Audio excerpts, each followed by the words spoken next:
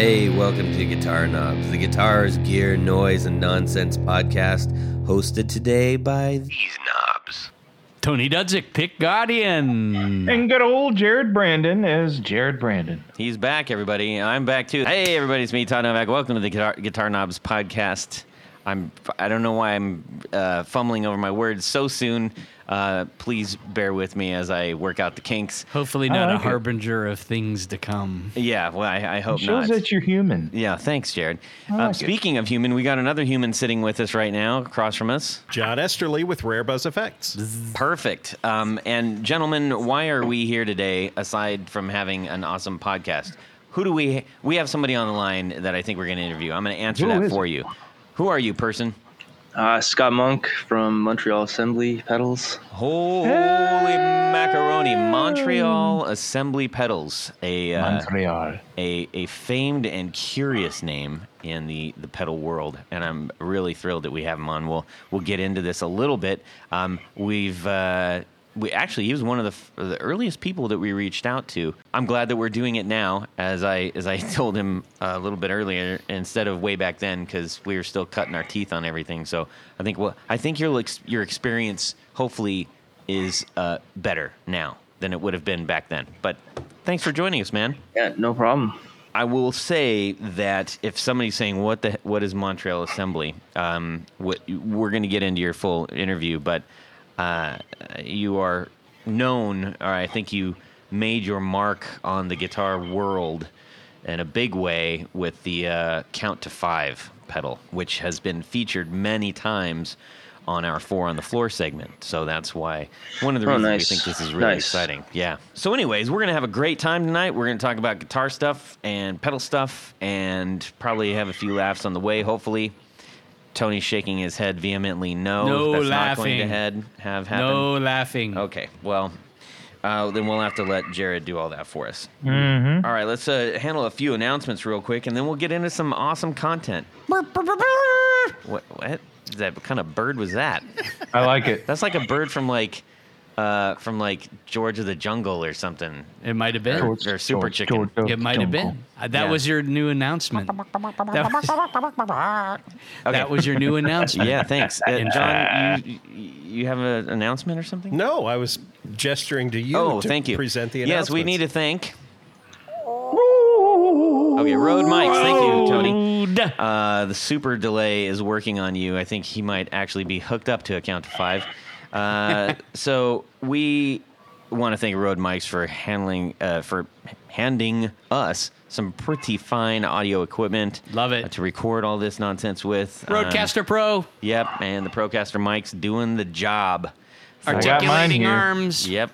We just hit over 270 episodes, and on the last one, 272 now. Wow. On the last one, we calculated... and if you haven't heard this, please listen to the end of number 272, because we talk about all the various ways that you can listen should you be traveling to the moon to New York via Tokyo. That's right. Anyways, yeah. You got to listen to the first episode, by the way. It's the best one. Yeah. I don't know if that's true or not. We also, I wanted to mention to all of the builders that we've interviewed. Hopefully you're still listening. And even if you haven't been on, or maybe just want to share it with the rest of our audience, I would love to get your brand, your swaggy bits in front of our audience. Our patrons that sign up, we send them reward packages, which include all kinds of stickers and pics and whatever. And I'd love to put your brand in their hands. So DM me or send me an email, Todd at the Guitar Knobs podcast. At theguitarknobs.com. And we will we'll sort something out. You can send me some stickers and pics and stuff, and make some get people that are interested in your brand very happy. Yes. All right. Let's find out what's going on in our music world this week. We're going to talk to Tanya Belansky over here, and then we're going to check in with Mr. Scott Monk of Montreal Assembly. Well, Todd, this week, lots of things were happening. But most importantly, I worked a deal with a buddy. He wanted to buy my, and Jared, you'll know what this one is. It's a 1991 Gibson Firebird 1. It's a 63 reissue. Yeah. So it's a single pickup. This one was What unusual. color was it? Sunburst. Okay. It's typical. And what made this one really different this was in 1991-92. Excuse me. Gibson Custom Shop did limited runs of certain models for the factory for Gibson USA. This one was a special order in that it had a wraparound bridge tailpiece instead of the two-part tunematic with a tailpiece. So it was a very cool guitar. I really wasn't using it. Jeff really wanted it. So we worked out a pretty good deal, and then he sent me a picture of a guitar that he was trying to sell and asked if I might have some interest. So we, sweetened the deal a little bit, and I got the guitar and a little bit of cash, and he got the Firebird. But what's cool about this is I believe based on that headstock badge, it's a 1965 K, K-A-Y, letter K 300. And the K only made this particular model for 4 years, 62 to 66. And it was one of their early forays into what they called a solid body guitar, even though this is not a solid body guitar. It's hollow on the inside. And it's a big body. I mean, it's a pretty huge guitar, but it's a solid body, no F-holes or anything. But what makes it really cool is it's got 2 speed bump pickups, and the speed bumps were made by Gibson. And a lot of Ks have them, some Harmonies have them, and they're called a speed bump because there's like a bump in the middle instead of pole pieces sticking through. Okay. Yeah, and let me interject. My boss he's kind of the curator of the vault where we keep a lot of information, and he was at Custom looking through a lot of things, and he found a notebook for a winder that a winder had just wrote all these notes, and there's bobbin types and windings, and this is from the 50s. And cool. K's are mentioned in this notebook. Like the amount of winds for this kind of bobbin also go to K, and I think Harmony maybe, but I don't remember. Yeah, well, that would make sense because those were the speed bump pickups and they're actually decent. They basically sound like a P90. They got old magnets in them. Yeah. So people pay big just for those magnets. Yeah. Now, what's even cooler about this particular guitar is Jeff had sent this up to Dan Johnson up in Akron at the time. Now, for those who don't know, Dan Johnson was a repair guy in the Akron area who... Wasn't Dan? Oh. Yes. And no, different Dan. Not Dan Shin, but Dan Johnson. I didn't know there was anybody else in Akron. Yeah, well, Dan Johnson did a lot of work for Dan Auerbach from Black Keys and a couple of other bands. And now Dan Johnson is in your neck of the woods, Jared. I think he's down in Franklin. Oh, right on. Yeah, so he's kind of based out of Nashville these days. But according to Jeff, and based on what I see on this, I think Dan took on a kind of a labor of love for this guitar because he literally, someone had thinned the neck at some time. So Dan removed the fingerboard, put a piece of wood underneath the old fingerboard, leveled the fingerboard, and refretted the thing. Wow. And this is for a guitar that's really not worth that level of work. Wow. It's such a great guitar though now. But it's 100% better than what it was, I'm sure. Yeah. And so he had a lot more work in it than he probably should have for a guitar of that caliber. But, it's beautiful too. Yeah. I mean, it has aged really well. That is a really great guitar, I think. Yeah. So I think I'm very happy with the deal that was struck, and Jeff is happy with the Firebird, and as long as everybody's happy, that's all that matters. Good. Yeah, you called me about that Firebird, and you asked me, to look up the serial number. I called my boss, and he was like, "Oh yeah, give me a couple minutes," and he just let me look this up, and a few taps, and he goes, "Oh yeah, all I got here is that it was a made special in custom shop. Nothing else follows. Yeah. And Well, went to somewhere unfortunately, in a lot of Connecticut. unfortunately, a lot of those records are just like that. They just wrote down what they felt was necessary, I guess. Yeah, and if it was something big, it would have a lot more info on it. Yeah. Like sent to Jimmy Page, sent to Jared Brandon, stuff like that. One of those two, yeah. Let's see, Scott, what's going on with you in your music world? Recently, I guess the biggest thing, I think in May I did kind of like a workshop run by this local guy, which was about the title of the workshop was something about like something about incorporating machine learning into like artistic practice, something like this. And but it was really specifically about sound, like incorporating it for sound. And so it was kind of like 3 days, like 3 Saturdays. And I don't know, it's something I was interested in a lot, I think, because at some point someone, I don't know, sent me an artist on Bandcamp that is called Yona, like Yona. And it's pretty interesting music. I looked into it a bit more, and it's a guy or a person in the UK that I think is just curating like the output of some sort of, AI generating melodies based on, I don't know, whatever data he's feeding it. And then I never really had time to look into this. And then this guy was offering this workshop locally, this guy, Gabriel, who has studied this quite a bit. And so I did that.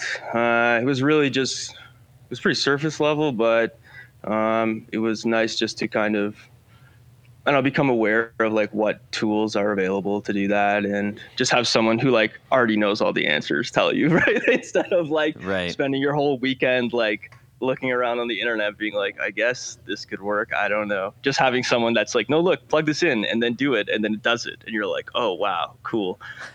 So I think that's probably like the biggest thing that's happened recently. And then I've been trying to meet with not necessarily with people that I met at the workshop, but there's another guy I know locally who's really into like Max MSP, and a lot of the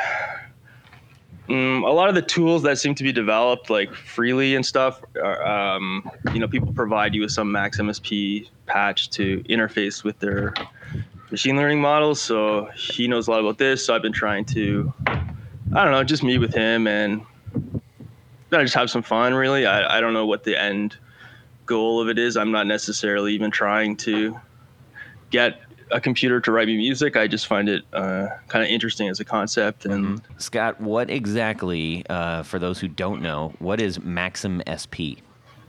Yeah, it's just like a graphical programming language, I guess. You get a bunch of boxes that have inputs and outputs, and you can just, by clicking a mouse, just connect them to each other, and they have some functionality. And it's all mostly related to sound. I think some of it is video. I think even Ableton Live has like some Max MSP integration now. I'm not sure because I'm not an expert on Ableton, but I think it's quite popular. There's a free version of it called Pure Data, which is actually written by the same guy, but it's a bit rougher, let's say. Then Max, I think maybe it's free for students or something, but I think it's like $400 or $500 to buy the full thing. So is it for creating music, or is it for developing tools to create music? I guess more the latter. Yeah. It's like, I don't know. It's like if you design a synthesizer, are you creating music? I mean, if you play it, you are, I guess. So right. Yeah, I would say it's more like it's like personally, I think of it more as programming, but gotcha. I mean, you could open up someone else's patch and then just play it I guess, and then that would be just playing. But Right.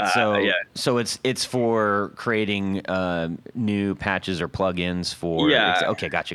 Yeah. It's like a sandbox. Okay. I mean, I could be butchering it. Maybe there's some Max MSP purists who will think this is a terrible explanation, but this is my how I look at it. I guess. So. I gotcha. Cool. Well, that sounds fun. John, how about yourself? Well, I'm going to piggyback on last time's What Am I Doing in My Music Week? Because we talked, Tony and I, about various Vox amplifiers, and he shamed me into staying away from the printed circuit board versions of the AC-15. Well, today our friend Rob Chaffee at Mad Cow posted what we think is his personal Dr. Z Maz 18 Jr. for sale, and he and I were able to strike a homey deal on it, so I'll be picking it up tomorrow. That's fantastic. Yeah, so I'm very excited. He got that one actually from Jared's boss in Nashville. Oh, wonderful. So, full circle. Yeah, kind of. Half circle. Well, They both asked me. Yeah, so Rob, I asked my boss, hey, are you selling your amp to somebody in Columbus? He's like, yeah. And I'm like, I know the guy, and it was crazy. The end. Yes. Did they know Kevin Bacon? Possibly. Yeah. Let's see here. Jared, about yourself. Yeah. So it's been really crazy the last 2 to 3 weeks. I went home and spent a week at home digging out 15 years of packing crap at my house, and it filled up a 40-yard dumpster. Jeez. Full of stuff. And then another 20 yards after that. So 60 yards. 60 yards of just collecting stuff and stuff I've had for 40 years as a child growing up. And it was time to say bye-bye to everything. Wow. Even some music equipment, not a lot, but just some old stuff that I never use. That wasn't even worth putting on Craigslist or anything like that. Yeah. So we got all the stuff moved down here from the movers, and they were Russian, but they were nice. Why did I mention that? Were they Russian as in the country, or rushing? They were only Russian. Okay. Not rushing. Okay. And nice fellas, though. I got my Mutron down here and the biphase, and I'm like, oh man, this don't work. So I messed with it for a while, and I just couldn't get it to work right. In fact, I probably made it worse. And the first person I looked up on the internet, which I don't remember who it was, I emailed and told him I was sending my biphase. I sent it, and a week later, a nice gal emails me, and she's like, yeah, it's going to be $340 to fix. Jeez. And I'm like, do it. I mean, it's what do those go for that are in okay condition? About like $340. That's funny because it's not true, and that's why it's funny. $339, I think. Yeah. Most.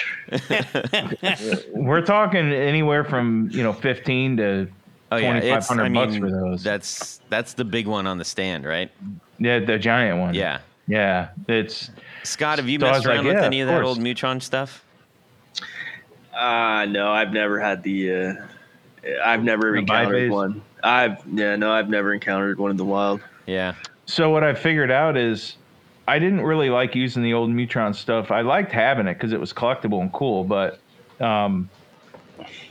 the pedal that I couldn't think of the last podcast I was on is the unipedal, and the unipedal just takes that wool blanket of sound off of everything.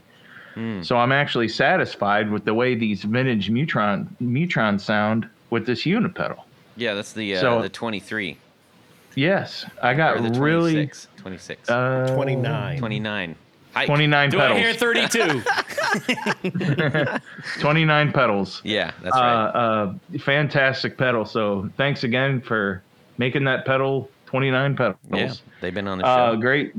Yeah, so I can't wait to get the pedal back. They said, I don't know, like 3 to 4 to 5 weeks or something. I didn't really care. It's just get it back to me when you're done. So, and and this month was my 1 year anniversary with Gibson, and it's great because when I first got there, it's like everything was just so fast, and I couldn't figure, it was hard to adjust. And now I look around and everything's slowing down for me. So feels like home.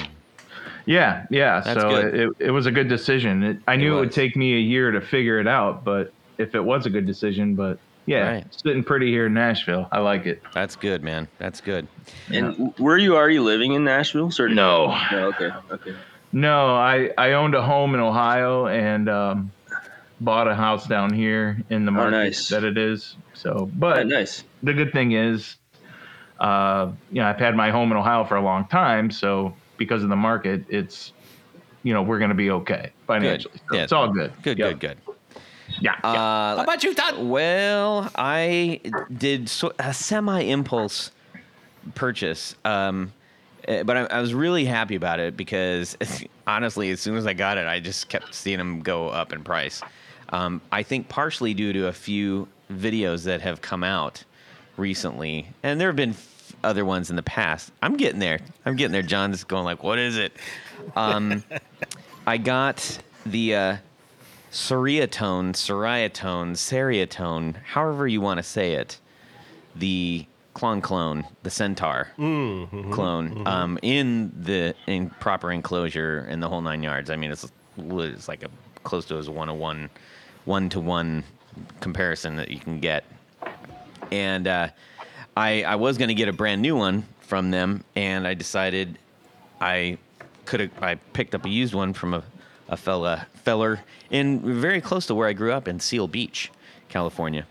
And yeah, so instead of waiting for, however many weeks / months, I got it in a couple days. Nice. And played it out at a gig, and it sounded great, and I was super happy. It was awesome. Cool. Hey, Jared, why don't you bring your actual clone and compare to mine? I think we should. That would be fun I'll to be do. up next weekend. Not this, but next. We'll Okay. do it. You're going to miss Red, White, and Boom. Yeah. Well, so anyways, back to my thing, Tony. Yes. I didn't get the horsey. I got just a straight gold. What's the difference? Because there is no difference in the original. I was going to ask what the difference is. Aesthetics. Todd, what would the difference be? Well, Yeah. I'm not a clone Clown? professional. But you think there's a difference though, so it's like, what's the difference to you? That's what we want to know. Like, what's the your difference to me is Yeah. one's got a silly graphic on the front and one doesn't. Okay. That's Okay. literally the difference Yeah. with the originals too. Yeah. Exactly. There's no sound. Wow. It's just aesthetics. I just like the big gold. It's awesome. I get it. I didn't really get it before, and I'm not saying, I get the amazing transparent sound. It's like, I'm not saying that at all, because I run it right into my small sound, big sound Levi 11 pedal, which, and that's fine. kills whatever transparency there is. No, I mean, but it sounds does great what it's because supposed it to gives do, it yeah. this fantastic mid, like just it not over. I don't want to say it's a mid boost, but it adds a mid tone that I was hoping to get, and A certain je ne sais quoi. yeah, and it's just the drive on it is a little more. I don't know. It's just got a little something extra that it puts into the sound. And I really like it, but maybe more so. I get the enclosure. I get the thing. There's something just about it. It's like this is substantial. Even if it doesn't work, it makes a great paperweight. Right? It will. Yeah. So. Do you use it always on, or is it something you're using as originally I was going to punch in, but I actually like it always on running into. I'm using it as a stacked. Okay. Because I've got a overdriven sound. I wouldn't say full blown distortion. I have as pushed overdrive as you can without it just being, gain full up on a Marshall kind of thing. Right. Right. Because I do still need a very articulated like punch and cut if I without it just kind of just going on. So that's the best I can describe it. I need it to be a brass knuckles and a stiletto at the same time. Anyways, so it was pretty fun. And relatively affordable. I allowed myself to get something a little bit nice. So that was super fun. Anyways, we are going to move on to one of the most favorite, beloved even, segments of our show, many years running.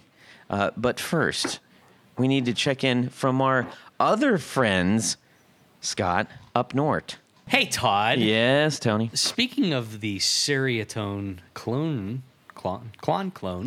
that's a tough one to say. It is. It drives it makes your head go twisty, left and right hemispheres. How did you hook those doggone pedals together? Well, it's funny you ask because I actually needed to get a size up because it's a wide pedal. Yeah. And I had to do a wraparound, so I needed a longer S-shaped pedal, which fortunately Tour Gear Designs provides. Tour Gear Designs is the trick. That is the trick. I've heard that name somewhere. Yes, we have referenced it quite a few times, and for good reason, because I was able to get them really fast, and I got the sizes that I needed. And they're flat. They are flat, incredibly low profile, because I downsized to a pedal train Metro size for my board, and so I need the room. Yeah. It's anyways, it's not the nano itty bitty thing, but it's still, yeah, you know, that's a downsize from where you were. It is, because the other one was rather large. Anyways, so Tour Gear helped me out in that manner, and I absolutely love those things. Super low profile and very small actual jack ends, so they're not cramming in and bumping into the power supply, which is usually located in the middle of the pedal. Let me ask you this, Todd. Did you pay full price? I was gonna, but then I remembered, wait, the guitar knobs actually have a coupon code. So if you go to tourgeardesigns.com and load up your cart, load it up in the coupon code area. If you put the guitar knobs, all one word, you're gonna save 10% on your entire order. 10%. That's correct. Holy moly. So thank you so much to Tour Gear Designs for sponsoring our 4 on the floor. Jared? Let me get a little bit of this. 1, 2, 3. 4 on the floor. All right, Scott Monk from Montreal Assembly. I really love saying that because we finally got you on. What is your 4 on the floor? The first pedal is probably the Digitech Whammy 5. Ooh. Specifically the 5, though. The 4 is good, but the 5 is really, I don't know. They really figured it out, I think. It's one better. It's one better, and I think there's also a switch to make it not one better, which is a pretty baller move, I think. That's pretty cool. Yeah, that's one of its features. It can actually just be the 4. Only, I think mechanically the 5 is also a lot nicer. Like when you look at it, if you look at the 4, you're like, I don't know if I want to step on this. Even though it's made out of metal, it kind of looks cheap, I would say. Yeah. Like really thin metal folded. I don't know. And it's glossy. I think the 5 has a bit of a matte finish, which is kind of nicer. I don't know. The design on the treadle is nicer. It doesn't use a Bizarro 9-volt AC power supply. It uses a normal. Yeah, they really figured out what people actually wanted in the Whammy. Because I think I already had 2 Whammy 4s, so I mean, why would you buy a third one? And the 5 was like, that's why you buy a third one. And I think I actually now have 2 5s and only 1 4. So, wow. And yeah, it might be my favorite pedal of all time for different reasons. Yeah, maybe not even necessarily because of the sound. I just think it's hilarious in concept. Like, I don't know, when I was a kid and like the, Whammy 2 or whatever was out, it's like, a pedal that just changes the pitch. That's it. You're like, wow, that's amazing. And it still kind of is in my head, even though I think like a million pedals probably change the pitch of your guitar at this point. But, and what else is cool about it? Yeah, so I thought a lot about the 5 being amazing. And then much later in life when I was, graced with the ability to go to NAMM, and I actually met Tom Cram there. Well, I met Tom Cram many times, actually, who used to work at Digitech. And we were just talking randomly at NAMM about whatever one day. And I just mentioned, oh, yeah, the Whammy 5. Basically, I just said what I just said now. And then he was like, I don't remember exactly what he said, but basically he was like, oh, yeah, that was like one of my projects at Harman was to like find out why the Whammy 4 didn't sell that much or something like that, or something about like what do people want fixed on the Whammy pedal. And then so all these little things like the power supply not being stupid and I don't know, better construction and whatever. It actually is. I don't know if this is paraphrased, but it seems like it's actually maybe even because of Tom Cram, which I thought was cool. I thought that was cool meeting him and like actually being like, oh wow, this is the guy that made you buy another one. I was like, oh, cheers, man. So yeah, I think especially now after those experiences, it's even more solidified. Almost like it's not even a meme anymore. It's like, no, it really is the best one. Yeah. Yeah. So what inspired you to get into the Whammy pedal? What inspired me? Oh, I guess because I don't know. I had like really no pedals when I was little. I don't know. I had like some Dodd chorus pedal and I don't know. I think my dad had like a DD3 or something. And then like the DD3 has like, you know, it has a long enough delay that you can imagine changing the pitch of the sound. And then just like, you know, trying to find stuff that actually does that eventually leads you to the Whammy, which is really just about that, right? I mean, I knew nothing about effects when I was during this time. And then I guess the Whammy pedal was always like, oh, the known solution, but I didn't really have any money. And then I think when the Whammy 4 came out, I was actually working for Panasonic doing like laptop repair or something. So I actually had a job and I could afford buying it. And so I did. And it was like this big deal in my head to like finally get it. And yeah, I don't know. That's what drew me to it, I guess. I don't know. Gotcha. How about number 2? Number 2, I don't know. It's a toss-up. Okay, number two. Number 2, I would say is, probably the Boss Metal Zone at this point. I don't know. Nice. The Boss Metal Zone, yeah, I don't know. It's very, it's the Boss Metal Zone or the Digitech Metal Master I used to also be super into, which is like a digital metal distortion. And I don't know, just both of them are so scooped that it's, I don't know. Like I used to stack multiple distortions and then put them into a graphic equalizer and then scoop them. But with those pedals, I mean, you can still do that, but you don't really need to. Yeah, they're already there. Yeah, I mean, the Metal Master doesn't even have a gain knob. Like, you have to respect that. It's just on like max. And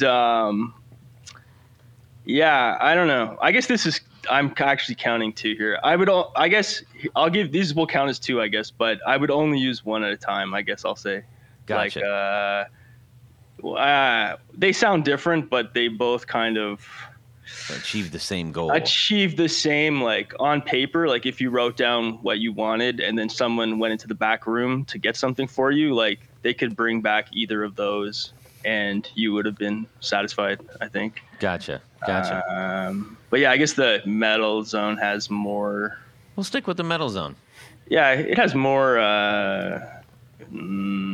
parameters, I guess you could say. It has more knobs. Gotcha. Like 6, I guess, instead of 4. But how about number 3?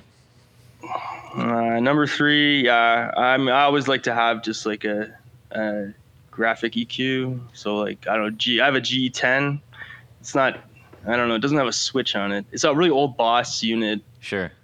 It's the same as I guess the G7, which I guess they made into a pedal, but it has more bands on it. So it's one of the first things I ever bought, I think. And yeah, it's really hard to not have an EQ on a board for me because you can just push things really far. Like most pedals have pretty primitive EQs, I would say. And so once you have, which is totally fine. I mean, there's nothing wrong with that. But Most of the amps I had, I guess, also didn't have great EQs. Like, I don't know, JCM 800. Like, I think you could turn the knobs wherever you want. It always kind of sounds the same, even though it sounds amazing. Like, it's one of my favorite amps, but it's like, oh man, like if I left the room and someone played with the dials, I wouldn't know. And also, and then the other amp I had was a YBA1, which is like a clone of the JCM 800, basically. So Trainer, right? Trainer. Yeah, Trainer. Yeah, Canadian. You got to represent. Sure. That's right. So, Those are great amps. How about number 4? Yeah, number 4. I really got to think now about this. A must-have. Yeah. I don't know if I have a 4th must-have. I don't like. It can. It doesn't have to be one that you actually own either. The pedal I probably also use the most is another Digitech, just the Digidelay from this X series. I don't know, the Digitech X series really left a mark on me, I think, because I was able to obtain most of them, and I thought they were really good. So there's a Digidelay, which I think it's actually like lower fi sounding than kind of the Boss ones that were at the time, like the DD3 and the DD5, but it has like this really primitive 4-second looper you can use on it, and the normal delay modes sound really good, and they just worked really well. I don't know. Cool. This is fascinating because I didn't expect any of that, I gotta say, based on the kind of pedals you make. And the sound devices you make, which we're just about to, we're going to dive right into that right now.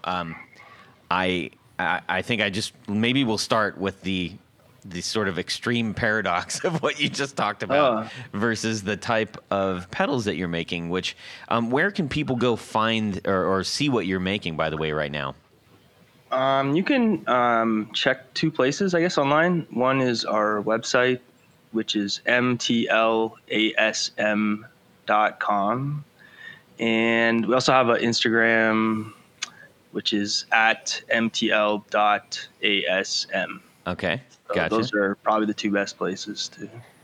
Right.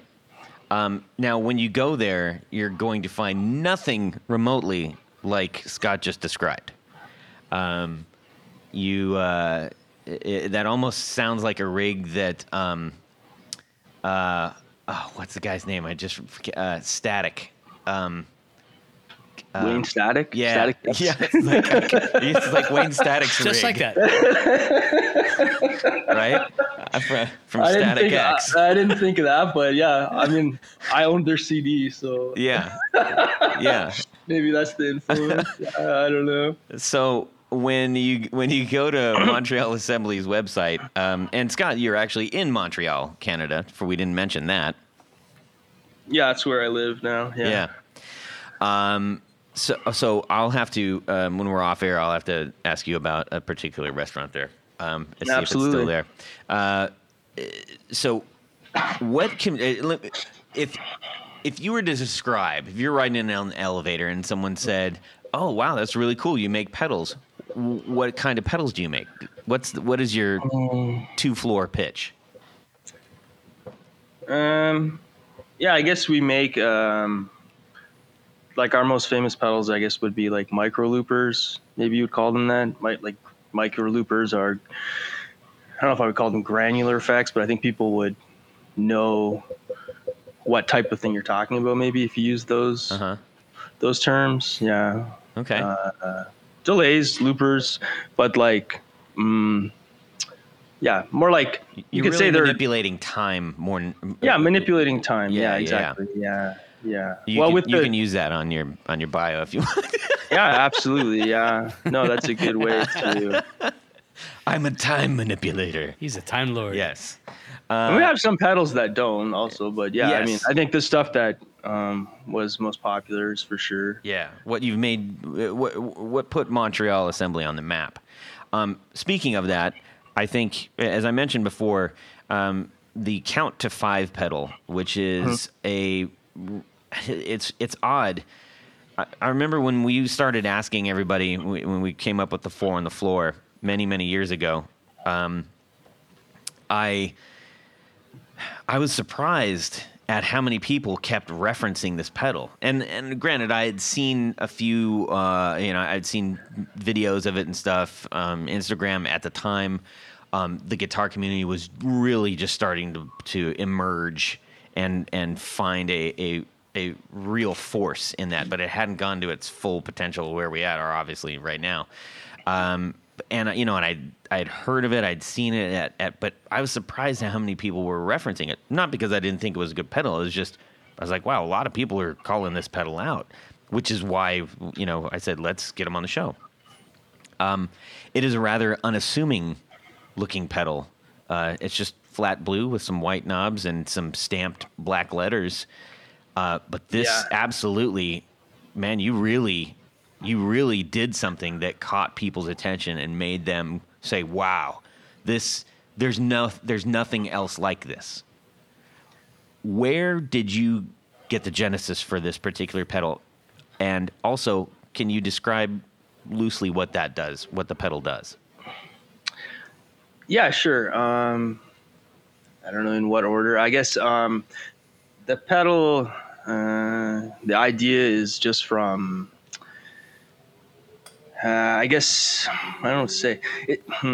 The pedal, the idea mostly came from the fact that I've all of a sudden, I'll put all of a sudden in quotes, I guess, all of a sudden there was a lot better kind of embedded technology available to like hobbyists, or like you didn't have to be, I mean, I do have an engineering degree, but you didn't have to be like super specialized to find the resources and stuff to start developing with, certain brands of microchips, and the capabilities of them were really getting to the point where, for quite a reasonably low cost, you can have chips that they manipulate sound without much effort. And at the same time, I think previously I had another, really cheapy pedal called the Goodbye 24, which was also previously built on an extremely cheap microcontroller, but like really, really cheap. Like the sound quality was terrible, and it just ran an algorithm that was really similar to like what Mode 1 is on the Count to 5 now, but it was like, I don't know, like 7 or 8-bit audio and just sounded totally bit crushed and crappy. But despite the terrible sound quality, a lot of people liked the effect. So once there was, I don't know, something within my reach to make it kind of a bit more hi-fi sounding, then I just developed it on that. And then I tried to add some other modes that also play with time. And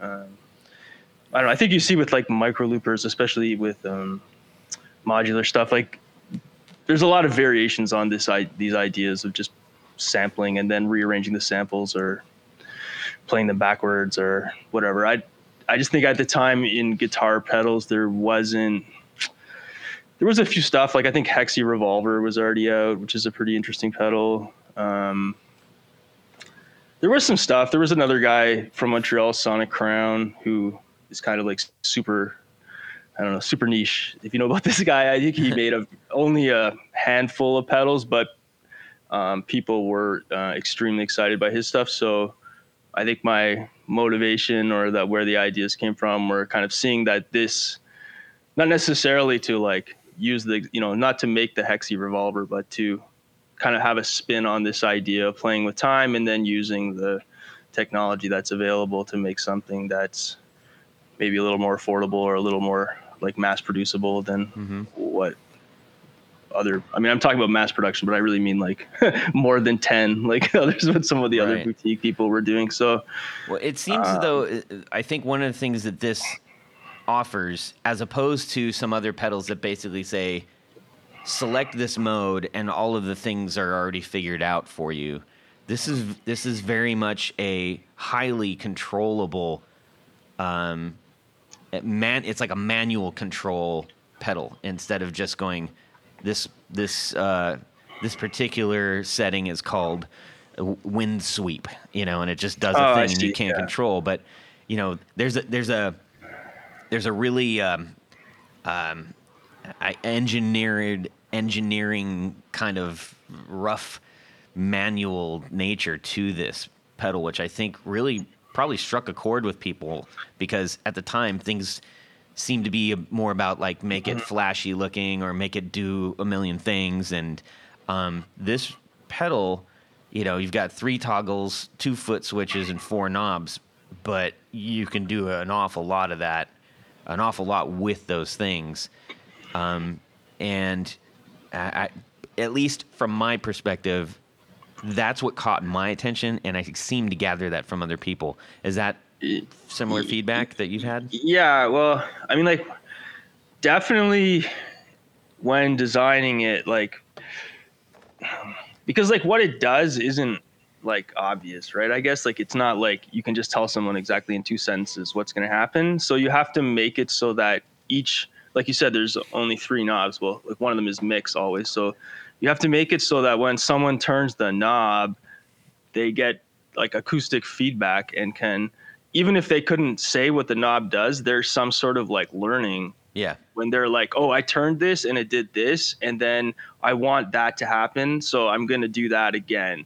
And like, I don't know how you label a knob like that. Like we just came up with 3-letter acronyms that loosely refer to some word that might describe what it's doing. But it's like, yeah, that was definitely very consciously thought of in like what do you even parameterize in the algorithm. And then so I think like that design criteria was really successful, I would say, because that is a lot of the early feedback we got, at least, was a lot like that. Like people, they just have fun with it, which to me is really the point. Cause I think like, I don't think this analogy was around when we launched it, but it's like you could think of making effects that are just kind of like Snapchat filters for sound. Like they're just fun. Like you should just have fun. Like, I have an analogy. Yeah. Okay. This is more like getting a Ziploc bag full of random Legos versus getting the box that builds the X-Wing fighter from Star Wars. Yeah, sure. Just in the sense that you can rearrange, you can make it whatever you want. Yeah. It's still going to build something. Yeah. You're not limited, or not only limited to the design, but limited what you think that design should be. Yeah. And I mean, it is still, I think once you really understand what the algorithm's doing, it is very, like, I think a lot of people actually get it completely, and like now it's a thing. But yeah, to launch it originally, it's definitely a lot easier when people can just do something and feel like they did something that is doing what they want. That's like, user experience, just having a good experience with something. So with this one, you were able to manipulate pitch delay. Yeah, basically it's a pitch delay. The first mode, it's right. I forget what they called it. Way later, I found like a university website on sound research, and they actually had implemented in Java actually a similar effect to what is mode 1, and I forget. I wish I could remember what they called it. They had a name for it, a certain type of delay, and it's like, it's just that. I don't know. It's like a read head and a write head moving around a tape, but they're not. Like if you had an actual tape delay, the distance between the tape head, the read head, and the write head never moves because they're like screwed into the unit, right? Mm-hmm. So you can change the speed of the tape, but the distance between the read and the write head can't move, right? But digitally, you can make that happen, right? So you just have.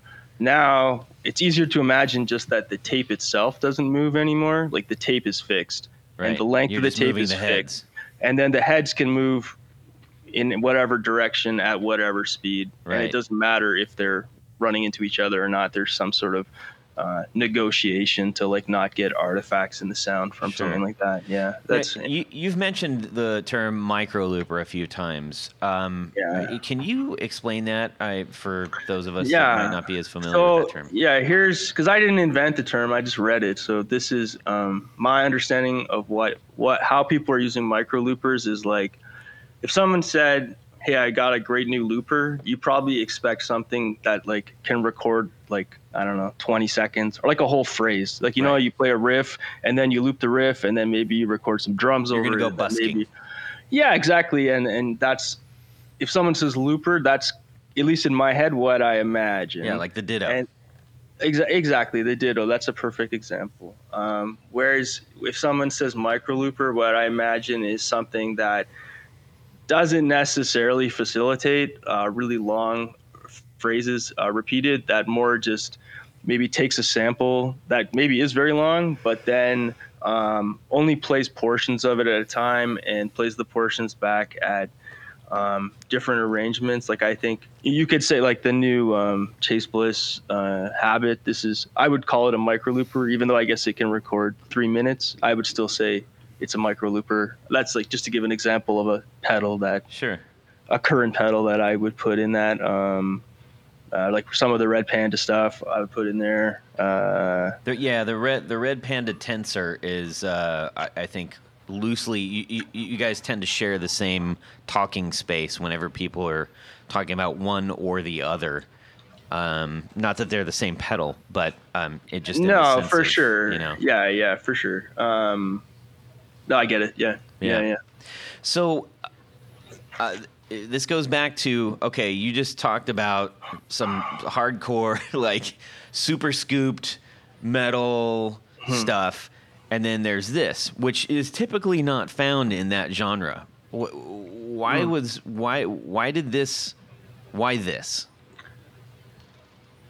I guess just because I'm not going to start trying to sell metal pedals because like to live off, because they exist. They're very good. Like they're so good that I bought them and I used them my whole life, you know? So it's like I don't have much idea to the Montreal Metal Zone. Got it. Okay, gotcha. I mean, we're definitely going to do it eventually, but like more as some sort of retrospective on life, I think, more than like, you know, I actually think that selling metal pedals is going to pay my bills. So, and I mean, yeah, like really, I guess I kind of comment on this, like I felt, I wasn't super knowledgeable about what boutique pedals existed. I used some forms, but not others, but at least on the communities I was participating in at the time, it just seemed like, you know, you see how people react to some of these pedals that are kind of available, but not really. And then you're like, well, I mean, now that we have these new tools, we could do this. And it is interesting to me. It is kind of like a newer type of pedal. I mean, I don't think I invented this genre. I think even the Teaspoon in a way, like, I don't know if you remember this pedal. This is it's a super short, like stuttering pedal that, I think it just runs off a PT 2399 or something. It's really old, but like when I was a kid, these you could online. These were even already like $300 or something. Wow, and I've never heard of this pedal. You should look up the Teaspoon. Yeah, it all it does is when you click the button, it just like latches like maybe a quarter of a second of audio and just keeps repeating it. So it'd be like ba ba ba ba ba ba ba ba, and then you can, you know, adjust the delay time to speed it up or slow it down, and that's it. It's kind of like the hold on the DD3, but that's all it does. But it was like a boutique thing, and it was like super sought after in some circles, obviously. I mean, obviously. But, it sounds like so. You mentioned you were an engineer. What I'm assuming, I'm coming to the conclusion, and maybe a self-proclaimed conclusion, that this fulfilled maybe more of an engineering ability need, maybe even more than a sonic need. I don't know. Maybe I don't interpret it the same way. Okay. I don't know. I think the reason I would say, like, I guess I perceived a demand for it. So I guess that's why I would say it actually did fill a sonic need, because it was like these kind of pedals that were kind of dancing around the edge of this were always like very popular, at least with the people I talked to. Like, Sure. So it was like, well, now you can do it. Like, you can just get this stuff and you can just program it and do it, and then here it is. And I don't know. So what's your engineering background? Yeah, I have like a master's in electrical engineering, and I studied. You said that so casually. Well, it's not. Mikey. I don't think it's that. I think anyone could get an engineering degree. Honestly, it's very like they haven't figured out like how to teach it to people. I think so. I'm not trying to like downplay engineering. I just don't think that getting an engineering degree is necessarily that complicated. Yeah. Well, you got a master's in it. I think that's getting a master's in anything is an accomplishment. But I think for audio engineering, that's kind of the world that we're fascinated by. So I think it's pretty exceptional. Yeah. Well, I didn't actually study audio at all in school, but I studied like signal, like I would call it like advanced signal processing. So it was more like, we did a lot of stuff with like applications in neuroscience. So like understanding fMRI data, like diagnosing disease through fMRI, like limb movement prediction through like neural signals. Like, really. Wild. Yeah, I was never able to get a job in this. Stuff. Yeah, I actually wrote a thesis on like algorithms for here we go prosthetic limb movement, but no, that's it. I mean, it wasn't that advanced. We went from metal zone to diagnosing limb movements and prosthetics. Yeah, a lot of this. That's awesome. That's really impressive. I'm actually like, wow. I'm really impressed. Is that what now? Is that your, I guess, quote unquote, day job, or? No, no, I never worked in this field. Actually, I finished school and was not finding employment related to neuroscience or biomedical at all. So I also had some medical issues myself, and then I just got really lucky, and people started buying a blue delay pedal I made, and I never had a job after my master's. I never worked for anyone else, so it was kind of a lot of money for I don't know what, interesting memories, I guess. I don't know. Yeah. It's great for parties. No, and I have to say, like, meeting people who studied neuroscience, I'm not trying to generalize, but like they're always so much cooler than people that just studied engineering. So the fact that I have that kind of extra part is really nice. They're a lot more, I don't know, I feel like studying life sciences, it's a lot more open-ended, whereas engineering, unless you're really on like some, especially electrical engineering, unless you're really on some edge shit, it's, sorry, I don't know if you can say that. It's all right. Unless you're really at some French. Like, violation. Some I don't know, unless you're really doing something that's like really, really current. It's kind of like figured out and dull, and I find it interesting to learn about, but it's not that interesting to think about after a while. And whereas I found in neuroscience there was all these things that they were like, oh, 3 years ago the guy who won the Nobel Prize was wrong, actually. Like, it was really like, oh wow, crazy, like it's actually still happening. And so I felt, I mean, electrical engineering also of course still happening, but it's like we have 5G instead of 4G, and it's like, well, that's cool, but like, I don't watch that much YouTube anyways,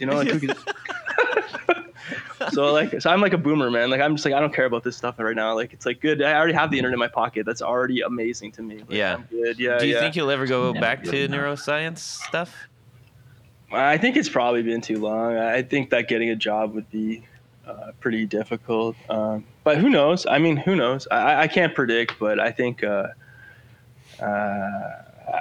I mean, if someone wanted to hire me, absolutely, but I don't know. I don't know what I would say at the interview at this point. Like it's I wrote this paper. I'll help get the word out for you. Hey, everybody, hire this guy to do some neuroscience stuff. Todd Novak said that I was great on his podcast, so drop me a line. You're in like Flynn, man. If anyone's got some NSERC funding or whatever, just let me know. Yeah. Perfect. Yeah, so we've spent a bit of time talking about your count to 5, but that led to some other things that seem to dwarf the count to 5. The Zellerzasm. And actually, purple. Yeah. So the 856. I actually worked on this with someone named Nicholas Esterer, who is a genius, really. I don't know how else to say this. This guy is one of the smartest people I know, I would say. So, and like a extremely talented programmer. So he works as a professional programmer right now. And yeah, it was actually being developed at the same time that I did the Count to Five. Like we met at another contract job. I did have a short contract job where we were trying to this is an interesting one. Synchronize like 50 mechanical metronomes with a motor on the stem to like adjust the tempos of them. So he had been hired by the same people who found me, and we wrote some software for these people. And I don't know, that's where I met him. And then he found out that I was working on some pedals, and he was very interested because he didn't really have much background in electronic hardware. So basically I developed the hardware and he wrote the software for that device. And then finally we finished it at some point, and it was actually started being worked on at roughly the same time as the Count to Five did, though. Like, even though it came out much later, it actually was because he had other things to do. Like, I think he was still doing his master's at the time, so he wasn't always active. But yeah, the projects actually basically started at the exact same time. I think that something that could accompany this pedal, so right now, everybody, we're talking about the Zellerzazen on Montreal Assembly, and I think if you can prove usability, you should get an honorary degree as well, because this pedal can do quite a bit. It's almost daunting to look at, but also like, wow, I can't wait to get in and mess with all these knobs and everything. It's I'm going to read just really quickly what this says. You were able to encapsulate to a degree what this says. A looper which allows playback of many layered copies of a single recording. Each layer can have various unique manipulations of the original recording. Portions from the recorded loop can be played back in various rhythms and at different pitches. Once a series of transformations has been composed, this sequence of manipulations can be stored and can be applied to new loops and recordings. So this is just if you've got a few weeks and several bags of chips, you could really have some fun here. Yeah. There's actually we should post it up soon. Somebody made a really nice some app on iOS. I think it's like a Touch OSC or something. They made like a new interface for it, so you can just communicate with it over MIDI. Wow. Which is maybe a little bit cleaner. So yeah, I got to remind to put that up. But yeah, we can't make them right now anyways because of chip shortage. Shortages. Now, can you? I'd be willing to bet that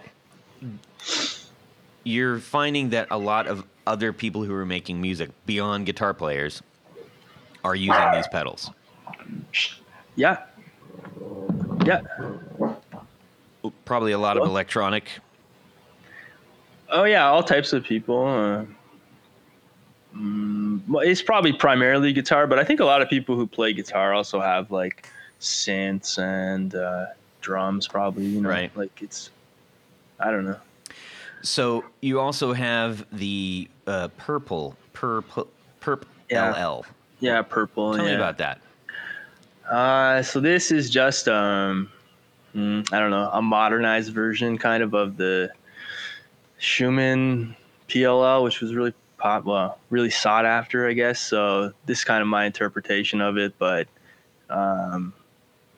it's a fuzzed out harmonizer, drone synth, and more is what it says. Yeah. So it's the PLL just tries to. It's like a monophonic pitch shifter, but I don't know. It tries to track your note, and then part of its charm is, I guess, when it can't, and so you have some parameters that control like how tight it's trying to track your note. And then the one we made has like you can arpeggiate the added notes, and it's got like a mixer. I think you can have 2 extra notes. So you've got like your root note and then a higher note and a lower note, and you can mix those together and EQ them. And it has a lot of knobs, but this pedal actually, like, I think it's the only pedal we have where like you can only do what the knobs show basically. So if you understand what each knob does, it never really changes. So it's actually, even though it looks like crazy, that you said if you understand what the well, no, I mean, like, we made a manual and stuff, and I think people, I guess it's like 13 knobs or something. There's a lot. There's a lot on here. 6 switches, but yeah, it's more like what you see is what you get. So like if you turn it on later and put everything back to the same setting, it should sound the same as what it did before. It's not as dependent on like what's in the looping memory or anything like that. Yeah. Right. So, you've got some other things, but let's get off of like just walking through your entire product line. Sure. Yeah. So, what is intriguing you right now, as somebody who has created a pretty seminal pedal in the Count to 5? I mean, that's in the books, and what? And you've branched out and you've done the purple and the Zazerzeller thing, and where is your head now as far as what's your next move? What is intriguing you to build? Yeah, mostly I guess it's been about, I would say at least 18 months that like our supply chain has been basically completely screwed. Yeah. So, and it doesn't, my research seems to indicate it's not going to get better. So, yeah, I've actually been kind of just going down the rabbit hole of like, finding, microcontroller manufacturers in China that I guess probably previously just sold mostly domestically, because it's like they're not competitive with, I don't know, Western chip manufacturers. I'm not sure, or they just don't try. But these people are more than willing to sell to you. You just have to kind of reach out to them. And I've gone through like 2 major rounds, I guess, like 2 kind of dives, and they've both had very kind of wild results. Like at first I was just really happy to find anything, because it was like, oh my God, you have something? Like, I'll just buy it right now. Yeah. And then, that was a thing for a minute. But then eventually it was like, oh, what's this stuff? And then you're like, is this real? Like, I don't know. And like, yeah, there's been some pretty interesting stuff, and it seems like we found suppliers for some stuff. So I'm waiting for some samples even right now from a few companies of stuff. And mostly I'm just excited that like, it seems like if you think of something, you'll be able to find the parts to implement it. Whereas I spent almost like 2 years in the reality that like, I don't even know, like we can't even keep making the stuff we already designed. And so like your day is like, I don't know, spending a lot of time just figuring out how to make stuff you already figured out how to make, which like is fine. And like, if that's your job, that's fine. But like, it's really not inspiring at all. It's kind of tedious and boring. Yeah. So, there's nothing like super specific, I guess. It's more just like, oh, you can like start thinking about what you could make now. Cause like in 2020, I was working on some prototypes, and, we had to stop making those because whatever chipsets we were looking at are like at the moment, like, I don't know, 60 to 80 week lead times, which like, I don't know. That's not 80 weeks. That's not even. Yeah. Oh, more than a year. Like most things are more than a year now. So, which is like, hey, if you, like, I guess if we were rolling, and we had a huge stock of stuff, and you just say, oh, I guess we'll just put this out next year. But it's like, not so much. But also we're hopefully about to move to a much bigger space also. And a lot of this was just brought on by like some of the processes we outsourced. People just became like not to be rude, but a lot of our suppliers just became completely incompetent, and like kind of just compounded the frustration of like not only not being able to get parts, but like when you do have stuff, like people can't handle it properly. And without going into too many details, like a lot of like we can do a lot of the stuff. It's just that there's these companies that claim they can also do it, and they have all the stuff to do it. So why wouldn't you get them to do it? And it's like, well, this is why. Actually, we found out why. So yeah, we're moving to a bigger place, and yeah, I kind of just continue. Like recently, we put out some more just like, I don't know, distortions and stuff, and they were kind of just like process experiments almost. Like, can you pump this stuff out like with these parts, or like what's going on? So Right. we're also playing with this idea of just I guess like upping the amount of stuff we make. So like offering also maybe some lower, like, I don't want to say they're cheap, because I mean, you can go on Amazon and buy a pedal for $50, but Right. you know, 100. We were selling these for like $100 or so. Is this so the Too Positive? yeah, that's Too Positive. And then we made another one recently called Uppers, which is just like kind of an octave fuzz.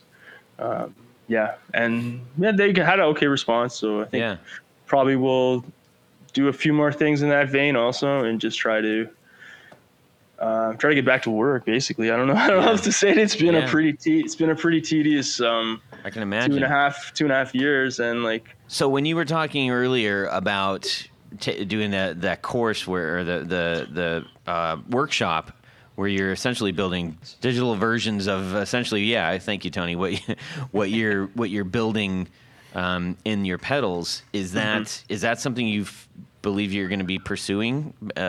Maybe even due to supply chain? I don't think so. I really enjoy building hardware. I mean, maybe we could augment it with some plugins, but maybe it would be cool if you released a pedal. I think someone did this recently. Wampler, maybe. Someone just released a delay, and they also released a plugin of the same delay that I think you get for free if you actually buy the pedal. And that's pretty cool. To me, that's actually really cool. So, maybe something like that. I don't think, though, that will be like trying to compete in like the plugins market.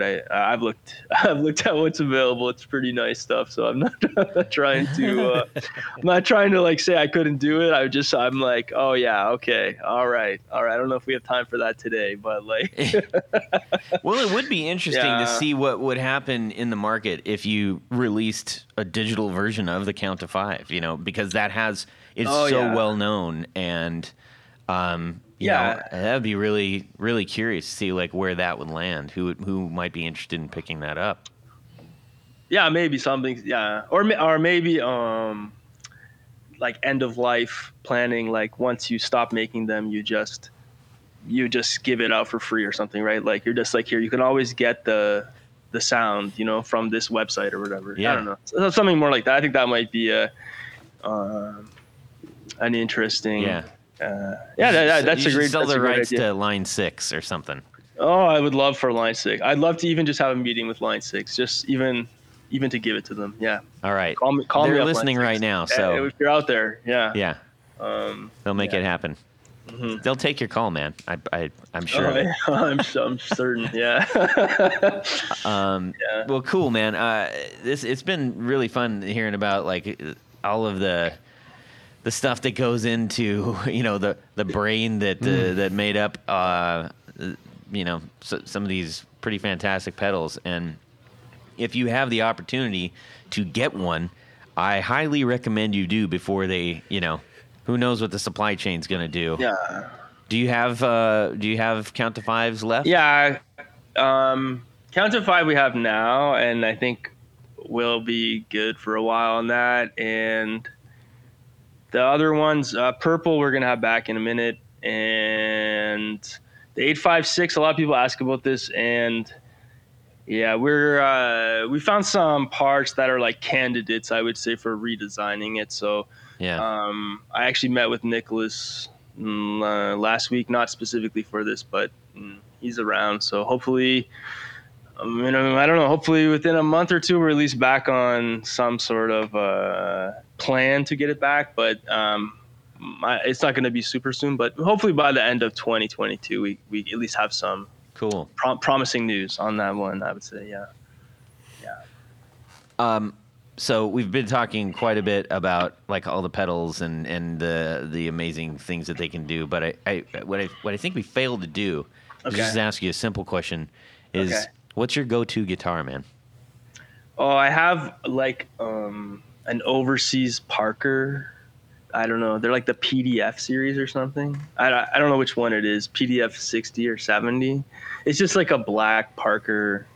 It doesn't even look exactly like the USA Parkers, but this is definitely my go-to. I think it's I don't know. It's so light and the neck is really amazing. And I used to I played Jacksons forever. Like I love Jackson guitars. They're like, these nice shredder guitars. And the Parker actually is better. Like you're like, oh no, it's like what I liked in Jackson's, but like even more extreme. Like the neck is flatter, it's thinner. The guitar weighs like, I don't know, like 3.5 pounds or something stupid. Like it's really amazing. So yeah, I just got this and put DiMarzio X2N in the bridge and plug it into your metal zone and that's it, man. It doesn't really get any better than that. You might be able to skip the metal zone with that pickup.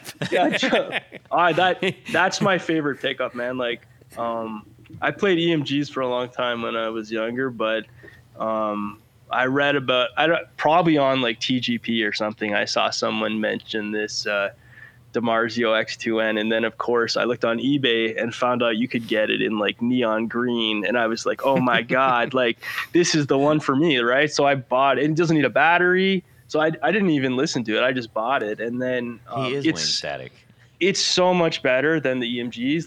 The clean sound is actually nice. I don't know, EMGs, they sound like plastic when it's not distorted. But when the X2N, it's like, oh, it actually sounds not bad clean. And then you're like, well, who cares about clean anyways?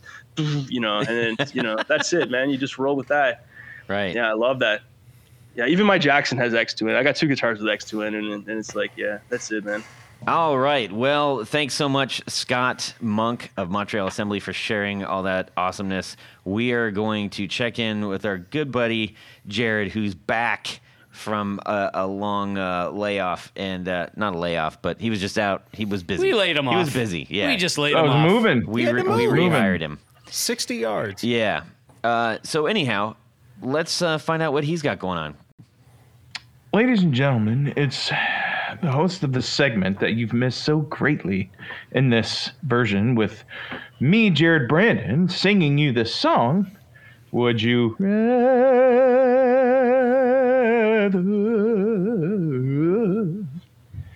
This week's Would You Rather is very interesting, especially because I'm going to read it. You'll see what I'm talking about here in a second. This awesome Would You Rather is from Russ Stanziale. I think that's how you pronounce it. Russ Stanziale. Thanks for sending this in, man. So you're walking down the street when you're handed a burner phone by a guy on a stupid scooter. The phone is ringing and you answer. It's a husky but slightly high-pitched voice on the other line that says, "It's Geddy Lee." "This is not Jared." You're invited to be a guest on the Guitar Knobs podcast. You struggle with the pre-show angst of preparing for the show's 2 most popular segments. Would you rather and 4 on the floor and would you rather. The show hosts hear about your rising stress levels and they come up with a plan to help. They offer you a choice. Would you rather choose a 5th pedal, a 5 in the floor versus 4 on the floor, so that you have a little breathing room, including your favorite pedals? What parent of 5+ children, after all, could choose their favorite 4, or add a qualifying asterisk to whatever your would you rather answer is? You won't be tied down by the segment's boxy inflexibility. You can qualify your answer with whatever single sentence exception you want to add to your answer. Choose carefully. Your blood pressure depends on it. This is not Jared. Right. Okay. So what that ultimately translates to is, would you rather have a 5th pedal or and the ability to have an asterisk on your answer for your 4 on the floor? All By right. 4 on the floor, you mean? I mean, you're would you rather? Would you rather? Yeah. And so there's like actually 2 would you rathers. Like well, this is the would this you is rather you do this or rather. that? Yes. But you get to have an extra, right? Yes. But Okay. there is another would you rather question. That's I'm what sure you're we getting may at. have guests that can't comprehend this whole idea.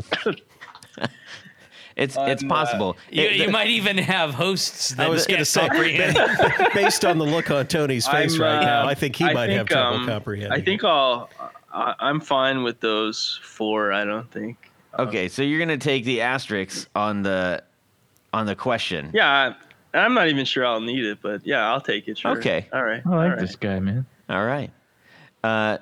Tony, how about yourself? Could I have one less pedal? One less. Would you get like 2 asterisks? It's like, Yeah. Yeah, 2 asterisks or one less pedal. Gosh, I don't know how to answer this question. With one of those 2 things. Okay, I'll take the asterisk for 1,000. Okay, perfect. See, with that asterisk, well, see, I'm going to manipulate this answer. Go ahead, John. Well, I might be thinking what you're thinking. I'm going to take the asterisk, and that asterisk is I can choose as many options as I want. I'm going to take both, so I'll have 5 Oh, pedals. the genie and trick. the asterisk. Ooh. Now we're doing it. Now it makes sense. Yep. Let's see, Jared. It's like the game genie for the guitar knobs. Exactly. I'm going to go ahead and do the would you rather thing since that's my segment anyway. And funny enough, I'm looking at my pedal board right now. I only have 4 pedals. Quit Which it. is But hilarious. so yeah. So it's But they're all the it's, size of Mount Rushmore. Yeah. well, they're all they're good ones too. They're big but ones. yeah. Okay. I like my 4 pedals, so I'm going to take the asterisk. I'm gonna manipulate this as well. Go for the asterisks. Add a 5th pedal and an asterisk. Asterisk. As well. An asterisk. Asterisk. An asterisk. Thank you. Asterisk. Thank you, Tony. Asterisk. Solder. Risk. Say it. Risk. Risk. Risk and reward. Aster. Risk. Fifth. Asterisks. Aster. Uh, Risk. Hold your tongue and say apple. All right, ladies and gentlemen, thank you so much for doing this with us. Good to be back. Yes, good to be back, Jared. Thank you for that. Now, we need to thank a few people, and then No. we're going to let our friend Scott go. No, we're not thanking anyone tonight. I changed my mind. No, Todd, I'm just yanking your chain. Do it. Because at this point of the show, there's a very special group of people that we love to thank. These are our executive producers. Yes. Now, you might be wondering what an executive producer is. Tony, what's an executive producer? Well, it's a person that makes the show possible. Now, you might be asking yourself, how can I become an executive producer? How do you become an executive producer? You missed your cue, John. Go over to patreon.com/the Guitar Knobs. Check out a couple of different options in which you can participate, become a sponsor, a patron of this very podcast. Good stuff. And each level comes with a great bevy of thank you gifts. But in addition to the thank you gifts, there's one thing more. Jared. You get to have your name read on the thing. Your name read on the thing. That's right. So let's give a shout out and a special thanks to each of these executive producers.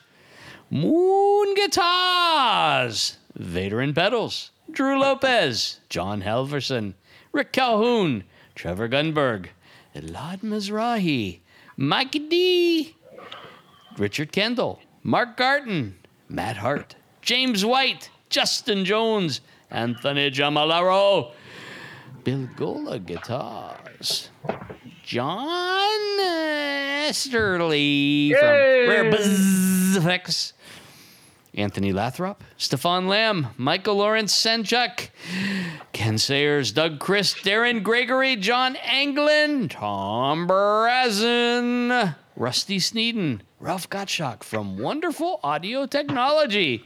What? David Poe, Don Kloss, Gregory Randall, Brett Hogarth, Eric Hemmer, and Stuart George. Right on. Thank you so much. Todd, do I have to warn you every time? Yes, I have a short-term memory. It's part of the shtick. It really is. It really is. Because there's an additional group of executive producers that we thank. Uh-huh. These are our grand poobahs. They're the creme de la creme. They live on the upper penthouse suite in the wonderful Guitar Knobs building right here in downtown Columbus, Ohio. Yes. You may not have seen it, It has but an it's infinity pool. there. Yes, it does. Yes. In It has two infinity in the pools. elevator. So special thanks to these grand poobahs. Tommy Manasco, Ricardo Iguareda, David Kaminga, Brandon Wound Pickups. That's right. Hex Matos, Michio Murakishi, Bob Crouch, Jack Cadian, Sam Jett, Tyler Rhines, LSJ Music Company, John Williams, James Pennington, Adam Johnson, Steve Keys, Cody Foster, Science of Sound, Brian Robinson, Jonathan Jerusik from 12th Hour Devices. I wonder what that means. Corey Nigro, Michael Van Zant, Tim Nowak, Jonathan Daly, Martin Cliff, Sean S. And Eddie Serratos. Thank you. Indeed. Scott, where can people find your wares on the internet? At mtlasm.com. All right. Hey, everybody, make sure that that you go get one of these here Montreal Assembly pedals while they last, and get one from Scott. Okay, see if you can not do a used one. If that's all you can get, we'll get. Some's better than none. But support him. Buy directly from him if you can. Okay, John, where can people find you?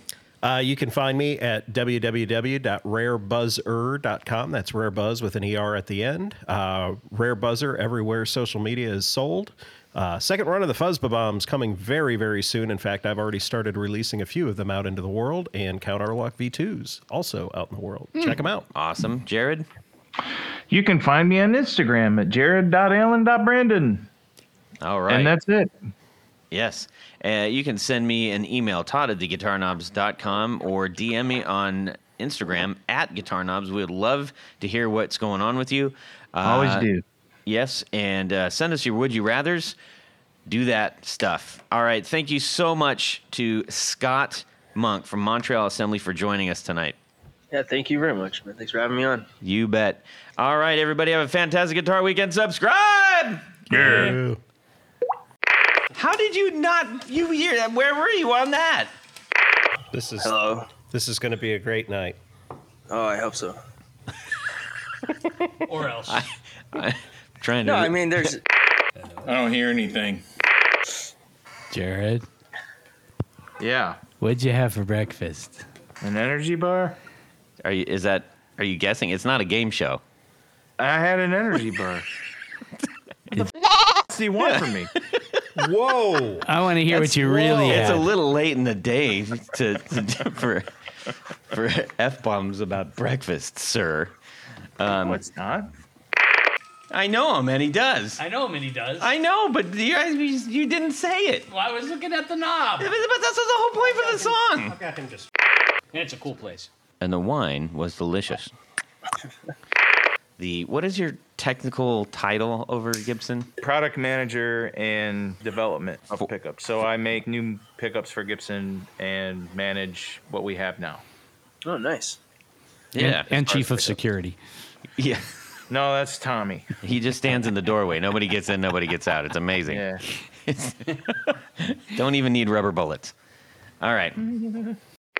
It sounds kind of like you're calling from an airplane bathroom.